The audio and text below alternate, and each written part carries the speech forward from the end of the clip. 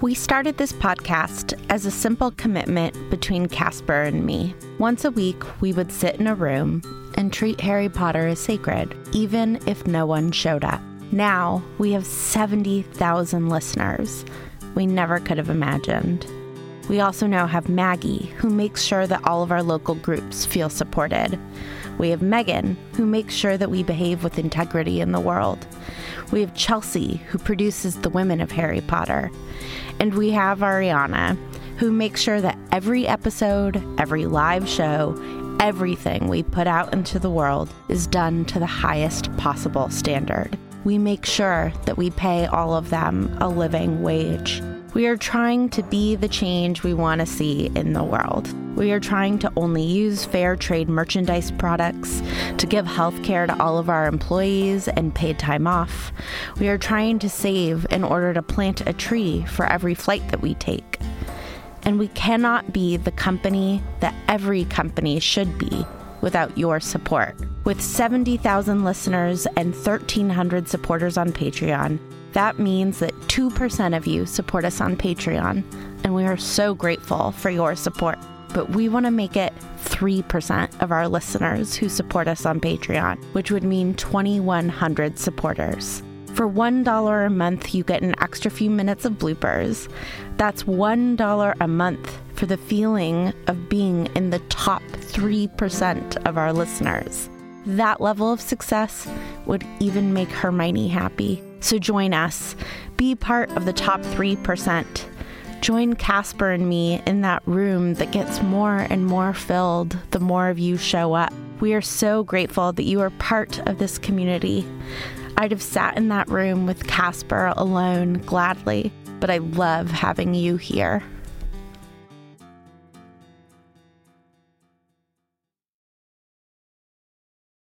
Chapter 17. The Four Champions. Harry sat there, aware that every head in the great hall had turned to look at him. He was stunned. He felt numb. He was surely dreaming. He had not heard correctly. I'm Casper ter Kuile. And I'm Vanessa Zoltan. And this is Harry Potter and the Sacred Text. Vanessa, we're only a couple of weeks away from our live show in Western Mass. It's on Thursday, March 8th. Tickets are on sale, harrypottersacredtext.com. If you have friends or family who live in the upstate New York area, in Connecticut or Western Mass, we'd love to have them visit, so send it their way. But if you're not in the Holyoke area, but you want to spend time with us in addition to this podcast, we're really excited about a couple of podcasts that we have been featured on recently. There's a new amazing show called This Movie Changed Me, which is hosted by our friend Lily at On Being.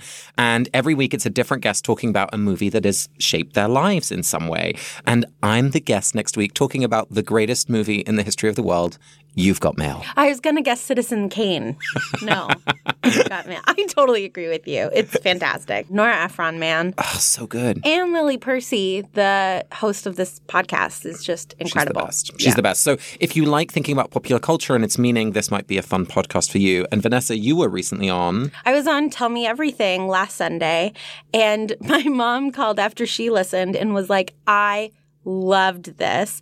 And then I listened, and it's because the two hosts compliment me. And I was like, of course you loved this, Mom. So if you want to check out those podcasts, Tell Me Everything and This Movie Changed Me, we hope you enjoy it. And we just want to say a few words at the top of this episode that Vanessa's story today is about the U.S. gymnastics team and the sexual assault cases that have ensued. And we'll be exploring some of the questions that leads to in our conversation. So if that's something you don't want to listen to, do skip forward through to our sacred practice halfway through the episode. So as many of our listeners I'm sure know, a couple of weeks ago, Dr. Larry Nassar had a very public sentencing hearing. Dr. Nassar was already put in prison a number of years ago and sentenced to 30 years to life for having a lot of child pornography on his computer. And since then, he has been accused of sexually violating hundreds of young women who do gymnastics in the United States, the top gymnastics athletes in the United States, under the guise of medical treatment.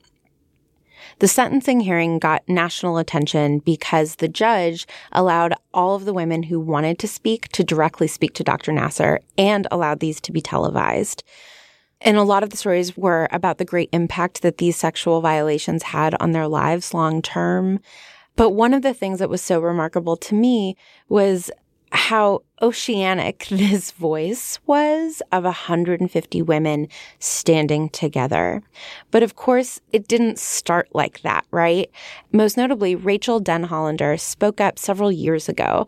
And because she was the only person who spoke up, she was not believed. In fact, not only was she not believed, but her personal life was violated. People started talking about her sexual history. There was an attempt to discredit her in an aggressive way. And she just had such a singular sense of purpose that she kept speaking up. And I just want to read to you, she wrote a beautiful article in the New York Times a couple of weeks ago, an op-ed piece. And I just want to read to you one quote. She says, "In many ways, the sexual assault scandal that was 30 years in the making was only a symptom of a much deeper cultural problem, the unwillingness to speak the truth against one's own community." And I think that what Rachel is really speaking to here is one voice in face of a community. And it's just easier to believe multiple people. You would see multiple parents and multiple children go in and out of this office. And so you had to say, all of these people are ignoring something in order to believe Rachel. And what turned was by Rachel speaking out, other women were like, oh, this happened to one other person. It's not just me. I'm not crazy. And they felt comfortable speaking out. And now, of course, there is no doubt that this was true because 150 women, and it's actually over 200 women total, just 150 who were willing to testify, have spoken out. And, we chose to read this chapter through the theme of unity. And I think a lot of what we're going to be talking about is the lack of unity once Harry gets picked as one of the 4 champions. But it just really highlights to me how powerful unity is. One person speaking out, speaking truth to power is so important, but it's nearly impossible. But the only way that it can transfer from important to impactful is if other people unify against them. It takes more than one person.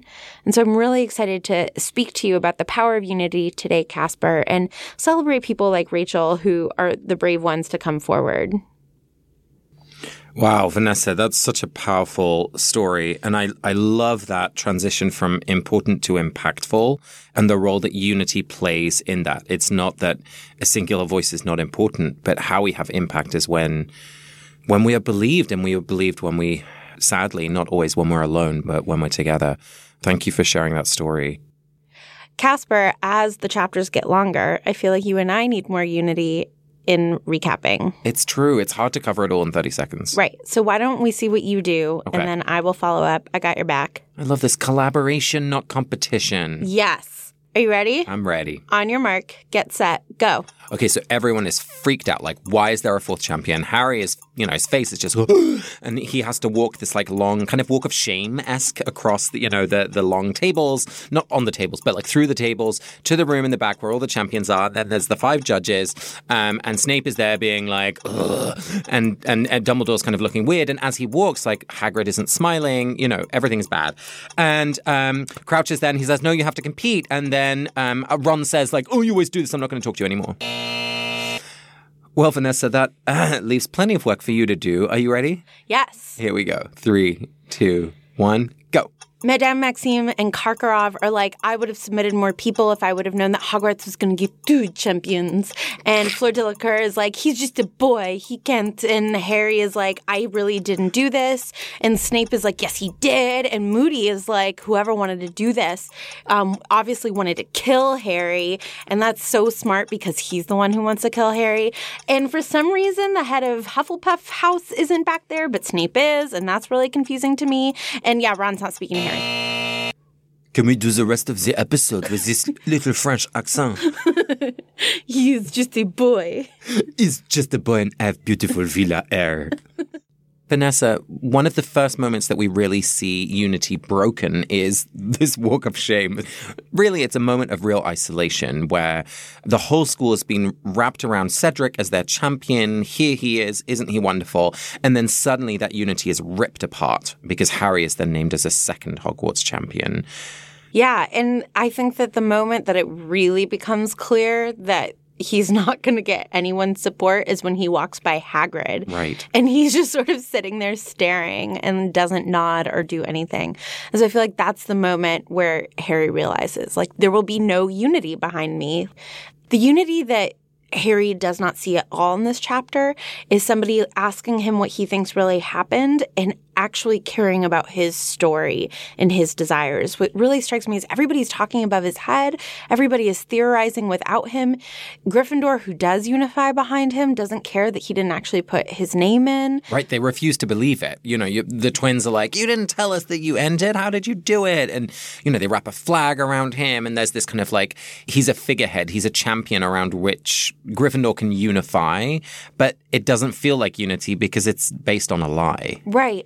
And they don't want to know the truth, right? Which I feel like if I were Harry, I wouldn't feel like people were unifying around me. You're unifying around this idea, sort of a nationalism in Gryffindor. It's not actually about Harry. Absolutely.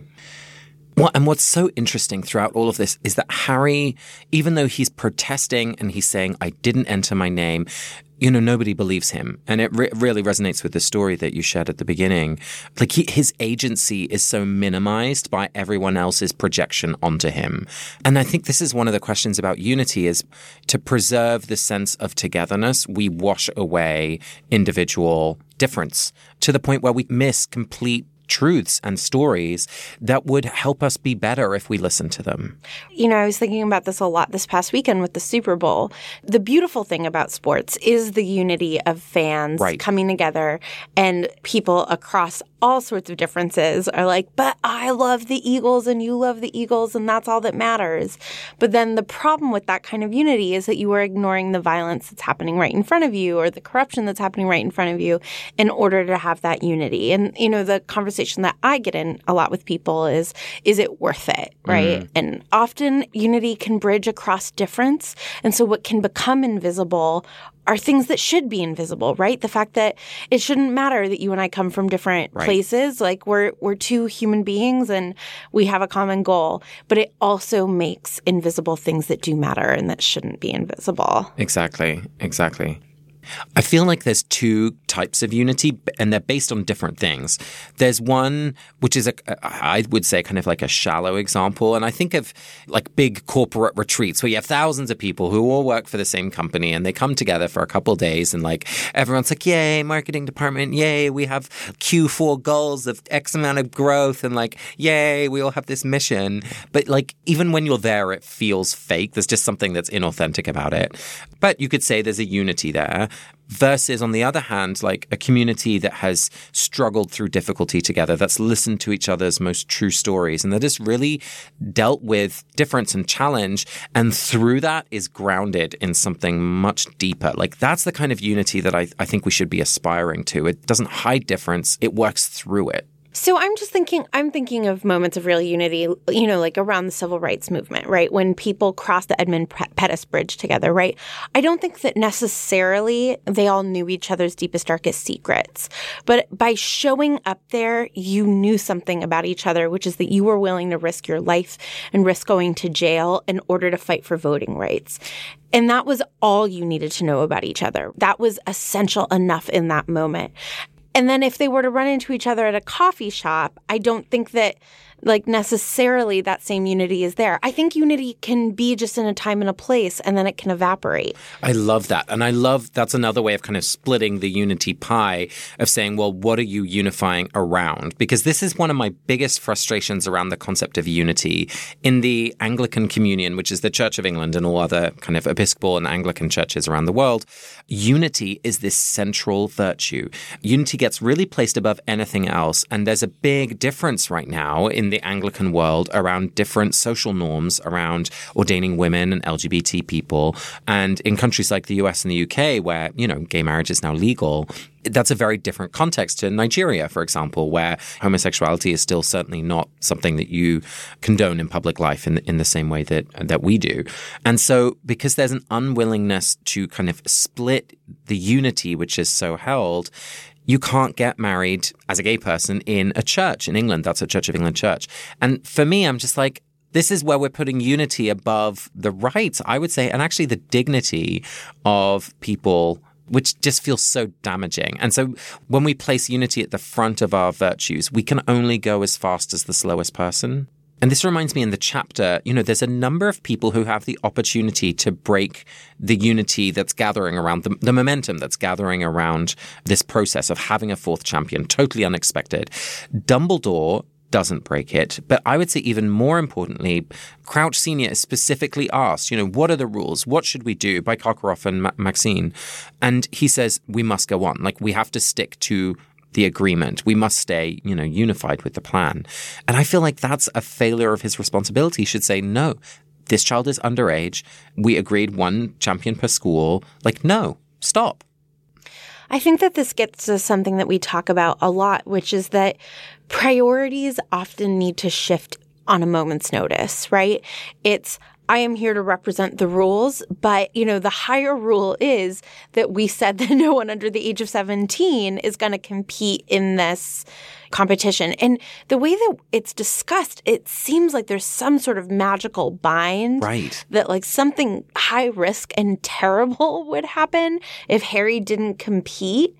But I'm not sure why Harry isn't encouraged to sort of like go and then take a knee and just lose every match or something. And there seems to be some sort of unity to a higher ideal that's more important than humanity. And I'm trying to think of moments in my life in which I think that that's true. And to me, like, I just can't see being unified to anything else than trying to save, especially a child. And so I don't understand what Dumbledore is about in this moment. And it's just so disappointing to me. And I think that we can see a lot of beautiful things in what they're trying to do. They're trying to honor tradition. They're trying to honor the Ministry of Magic. I mean, I think we saw that in Hillary Clinton's most recent memoir. She talks about deciding with Bill as to whether or not they were going to go to Donald Trump's inauguration. And they really did not want to go. And George W. Bush also really didn't want to go because of how Trump had treated Jeb, his brother. And so they got on the phone and they were like, look, out of loyalty to the presidency and out of a sense of wanting to maintain the dignity of the office, former presidents and former first ladies go to the inauguration. And I don't think that that was wrong of them, right? I do think that there are moments in which, in order to preserve a norm, you should unify with that above yourself. And so I'm wondering if that's what Dumbledore and Crouch are trying to do here. Right, but with the inauguration, a child wasn't going to die in dragon flames. Yes, and that seems like an essential difference. This week's episode of Harry Potter and the Sacred Text is brought to you by Quip. Harry Potter and the Sacred Text listeners, I don't want to scare you, but 3 members of the Not Sorry Productions team have recently lost a tooth. Now, none of this was because of bad brushing. It was because of accidents that happened. But I am concerned about people who love Harry Potter and their teeth. Quip's electric toothbrush can help you in your routine of keeping your teeth healthy and sparkling clean. The mirror mount for your Quip toothbrush puts brushing front and center in your bathroom, so you'll remember to bookend the day using your new brush.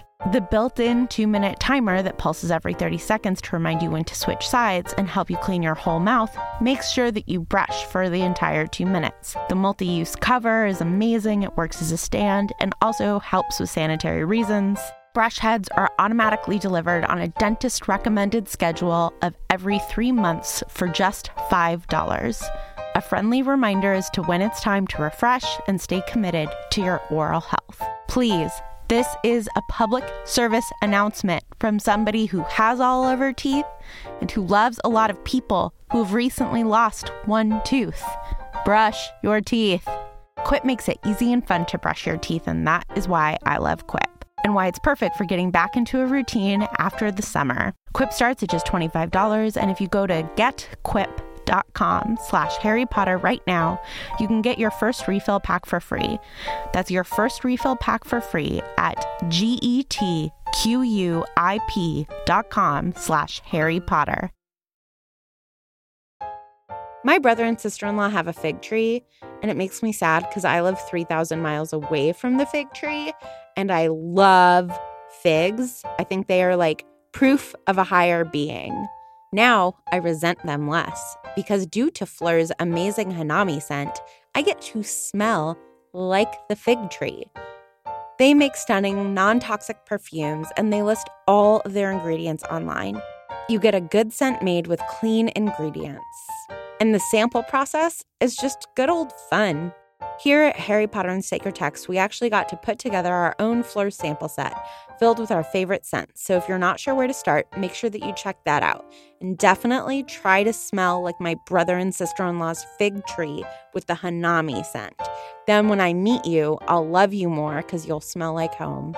Go to fleur.com/Harry Potter today to check out our curated sample set and get 20% off of your first custom Fleur sample set. That's PHLUR.com/Harry Potter to get your first 3 Fleur fragrance samples at 20% off. Fleur.com/Harry Potter. Casper, I have a question for you. Why is Snape in this back room? Oh, because he has a great burn. Potter's been crossing lines since the moment he arrived, which is hilarious because he crossed the age line. He's been breaking rules. He's been crossing lines. I just think it's really funny. Okay, sure. You think he ran back there just because he was like, I have a burn. Yeah, I think he's been planning it since he found out. Here's a theory that is like maybe nice to Snape, which makes me uncomfortable. Is his feeling unified with Lily? Is he trying to get Harry out of the tournament? He's sort of the only one really advocating for Harry to not be in the tournament. You are blowing my mind. And I wonder if this is like unity to Lily. Like he's like, no, Harry can't compete. I'm supposed to be saving his life and he will die. I know that he is not that good of a wizard. That is really interesting. Because why else is he back there? This is like none of his business. McGonagall is there. Dumbledore is there. I don't understand where Sprout is, but fine. I wouldn't understand why else Snape would think that he belonged back there.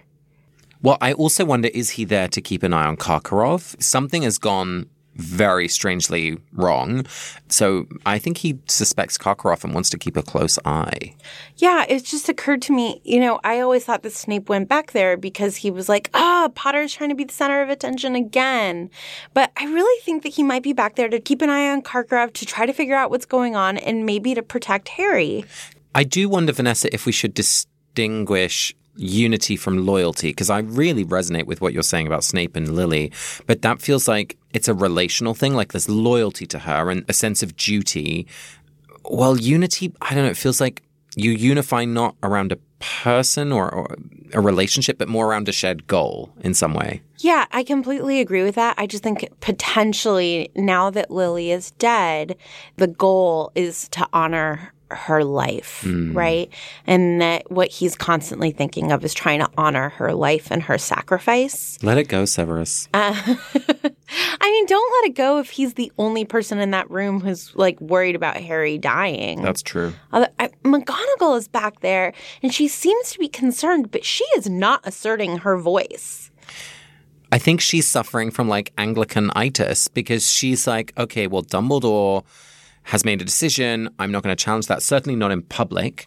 And so I will stay unified with the institution that I'm part of rather than what she usually does, which is take responsibility for the children's safety. Yeah. I will say that something that I see adults do now that I am one is I often see people who have authority really not realize that they have it.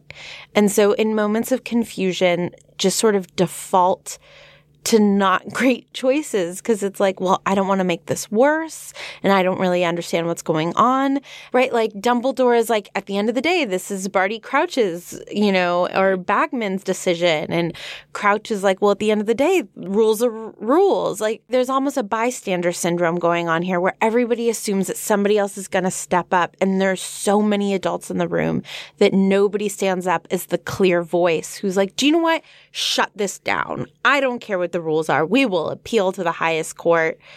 And I really just think it's like nobody is stepping up and taking a leadership role. Vanessa, the real sad moment in this chapter is that, we've seen so much connection between our trio, Hermione, Ron, and Harry. And Harry is enduring all of this sense of isolation and disconnection throughout this chapter and is going to come home. Finally, he manages to break away from the Gryffindors, goes up to the room and expects to, have a conversation with Ron. Expects to, fall in the warm embrace of his best friend. And Ron is like, you could have told me. It's this painful break where it feels like a much deeper pain than even Hagrid, than even Dumbledore, certainly than the rest of the school. Like this intimate connection where he's not believed, or it seems like he's not believed. When unity is that deep and it breaks, it's so much more painful. Yeah, and it really seems to just be based in Ron's insecurity. If Ron really thought about it, he would know that Harry wouldn't leave him behind, but he doesn't want to think about it. He wants to pout about the fact that Harry gets more attention than him, that the twins are more charming than he is, right? That he's constantly lost. This is about Ron. But I do think that Ron and Harry's relationship thrives the most when it is about unity and not loyalty. When they have a shared goal, they have a much easier time being loyal to one another. But when it's only relational, I think that often their insecurities come out in these really bad ways. That totally shifts how I read book 7.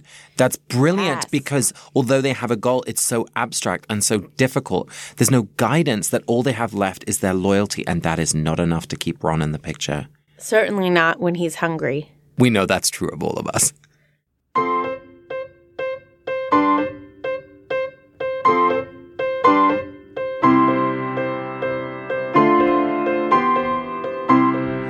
Vanessa, it's time for our sacred practice today, and we are doing Pardes, the 4-step Jewish reading practice. And I'm going to find a sentence at random, and that sentence is, I'm sure that should be good enough for everybody else. Ooh, McGonagall says that about Dumbledore. That's right. Just step right into that pshat, which is the first step. What is happening in this passage? What's the literal meaning? So Dumbledore has just said that he believes that Harry did not cross the age line. And McGonagall's like, if Dumbledore believes Harry, that is good enough for everyone. So McGonagall's sort of defending the authority of Dumbledore against everybody else. Super juicy. Okay. Oh, this is fun. So the pshat is that kind of literal reading on the surface level. The next level is remez. So this is where we're going to take a moment, and I'll read out the sentence again. We're going to both think of one word that we really resonate with and try to think, how does that link not only through this book, but through the rest of the books? So let me read it one more time. I'm sure that should be good enough for everybody else. Is there a word that stands out to you? Yeah, the word good. Me too. Where else do you remember good showing up? This whole series is about fighting between good and evil. And Harry and Dumbledore are supposed to be sort of the beacons of good. And then Voldemort is the embodiment of evil. And McGonagall is sort of taking advantage of that idea in this moment. Dumbledore is supposed to be, right, this embodiment of goodness. And so it's if Dumbledore says so, that should set the tone for good. And I think that is why we see so much loyalty for Dumbledore, and at times too much loyalty to Dumbledore, is if you have one person embody good, then you don't get to see the complexities of them. The other place where I'm thinking of the word good is in Luna Lovegood's name. It's in the name. Luna is wonderful, and she's actually one of my favorite characters, but certainly with her father, I think we see that good is sometimes not enough. There's no strategy behind the goodness, and there's actually some foolishness even in the good. And so I'm wondering if there's something insufficient about goodness. Yeah, Dumbledore's word isn't good enough, and McGonagall's good intentions aren't good enough, right? The road to hell is paved with good intentions, and we also need good strategy. Exactly. And Dumbledore is right that Harry didn't cross the age line, but he's not right that some big magical thing had happened. Exactly. There is actually ill intent in this. And so this is a disappointing moment of McGonagall. Vanessa, it's time for our third step, drush. And this is where we try and imagine, okay, is there a meaning in the text? Is there a snippet of wisdom that we want to share? And we like to ask ourselves, if I was going to preach a sermon on this snippet of text, what would it lead me to say? I'm sure that should be good enough for everybody else. You know, the meaning I'm finding here is that I'm not sure this is good enough for McGonagall. I think she's externalizing her own doubt onto everyone else in the room. And it makes me think that when we are the harshest critics of other people, you know, why isn't this good enough for you? It probably is saying something about ourselves that we should be giving closer attention to. I think for me, I would preach a sermon on taking a breath in moments of chaos. So much is going on. And McGonagall is like, do you know what? Let's all believe Dumbledore. When really what everybody needs is like 30 seconds of silence to reflect on what's going on, right? So many power struggles are happening. There's just so many different dynamics at play. And I think that if there was just 30 seconds of quiet, they would see that there's actually something very simple happening here. A child's life is being put at risk that should not be put at risk. And I really believe that sometimes just in moments of chaos, we just need to like stop and breathe and be like, okay, what is actually going on here? Nice. The final and most mystical part of Pardes is the search for the Sode. And it's less really a search, it's more of an opening to the arrival of the Sode. The Sode is the secret. And so this is not a logical thing that we're looking for. It's not really even the meaning in the text that we're looking for. It's a completely received insight about life, about the text that comes to us. So I'll read the sentence one more time, and perhaps a Sode will arrive, and perhaps it won't. I'm sure that should be good enough for everybody else. Yeah, the secret that arrived for me is that whenever I say I'm sure, I think it means that I'm not. How people often say the opposite of what they mean, right? I'm just thinking of like, whenever a man interrupts me, he always says, I hate to interrupt, but, and it's like, well, you obviously don't hate to interrupt because there you go. And so the secret that emerged to me is to pay attention to when people are saying things that are actually the opposite of true, and when I say things that are the opposite of true, and what's actually going on. What about you, Casper? Did a Sode emerge? No. I don't think it did, Vanessa. I was looking at the shapes of the letters. I always find that fascinating. There's moments when I just look at a letter and I'm like, who decided that that was going to be a P sound? Today's voicemail is from Alex, and she's returning to the episode we had on trauma and shares some of her story, which does include some tough topics. She also brings a really insightful reading from Prisoner of Azkaban. The voicemail's about 4 minutes long, so if you do want to skip through, you're welcome to do that, but we invite you to listen as much as you're comfortable. Hi, Casper, Vanessa, and Ariana. This might be a bit of a longer voicemail, so I apologize in advance. So I just finished listening to your episode on trauma, and it's inspired me to tell a part of my story that I haven't really felt brave enough to truly share before. It's not directly related to this chapter, or even to the Goblet of Fire as a whole, but it's very centric to Harry Potter. A little over 4 years ago, I was violently raped by someone I had trusted very deeply. I'm not going to delve into that because that's not the part of my story I like to focus on. Due to my sexual assault, I fell into a deep depression. I began isolating myself from my friends and family, stopped caring about everything I loved, like school, all of my passions, and my relationships. I felt trapped.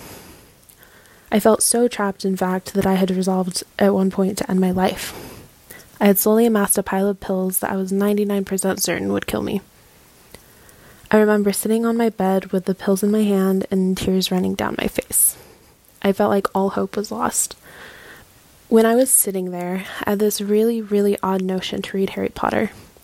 I know it sounds crazy, but it was suddenly something I desperately needed to do. I picked up the nearest copy of any Harry Potter book, and it happened to be The Prisoner of Azkaban. I thumbed through the pages and ended up at the scene where Remus Lupin is telling Harry Potter about the Dementor's kiss. The quote that struck me so deeply as I was reading this was, quote, "You can live without your soul, as long as your brain and heart are still working. But you'll have no sense of self anymore. No memory, no anything. There's no chance of recovery at all. You'll just exist as an empty shell, and your soul is gone forever. Lost." End quote. It dawned on me as I sat there reading this passage that I'd read a million times before, that he was not just talking about the Dementor's kiss. He was talking about his assault, the werewolf attack that transformed his entire life. He was talking about the freedom that had took from him. He was put through something he never asked for and never once deserved. He lived with a stigma surrounding him for being a werewolf and just for being the recipient of a very vicious attack. Despite all of this, despite everything he had to go through, all the names, all the stigma, all of his shame, and all of his trauma, he survived. He lived with this every single day, and somehow he persevered. He ended up finding love with Tonks, he found friends in the Marauders, and he found life every single day. He found a reason to keep living, no matter what it was. He kept living.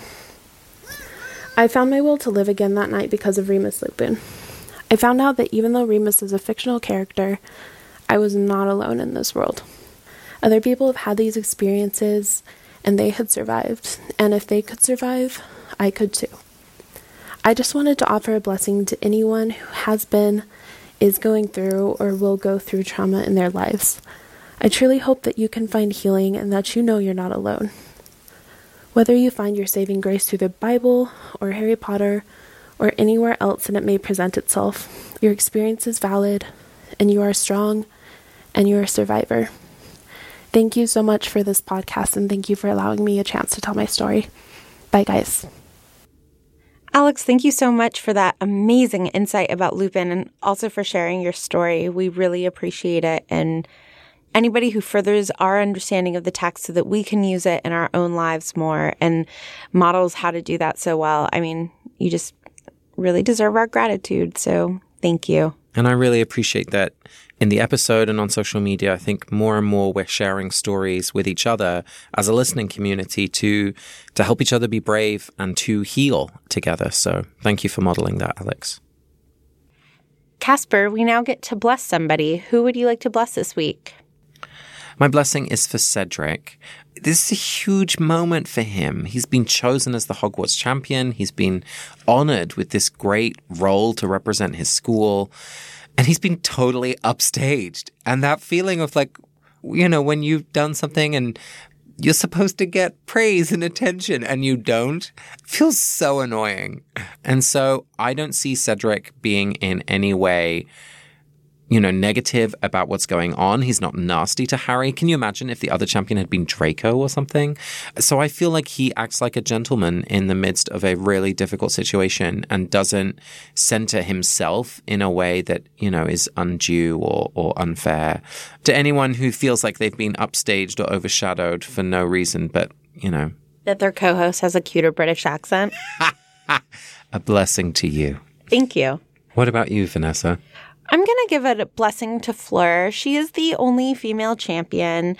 And I mean, she's already been called out, Bagman walks in and is like, gentleman and lady.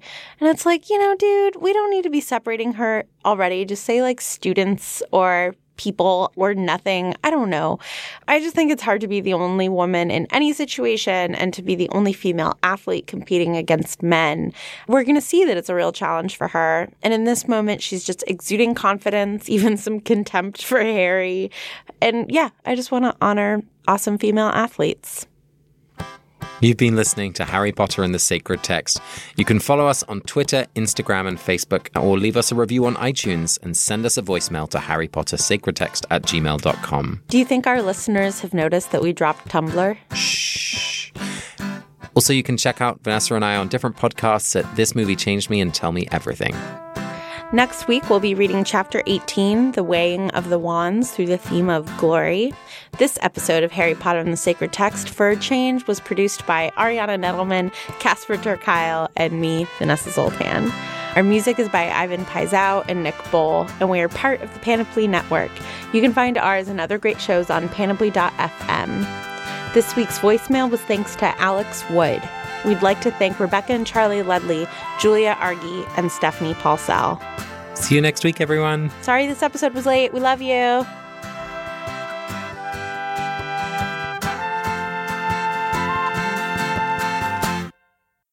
The word 7 sounds so absurd to me.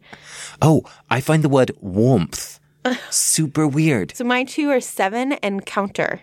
Like a counter that you like chop on. I'm like, why is that a counter?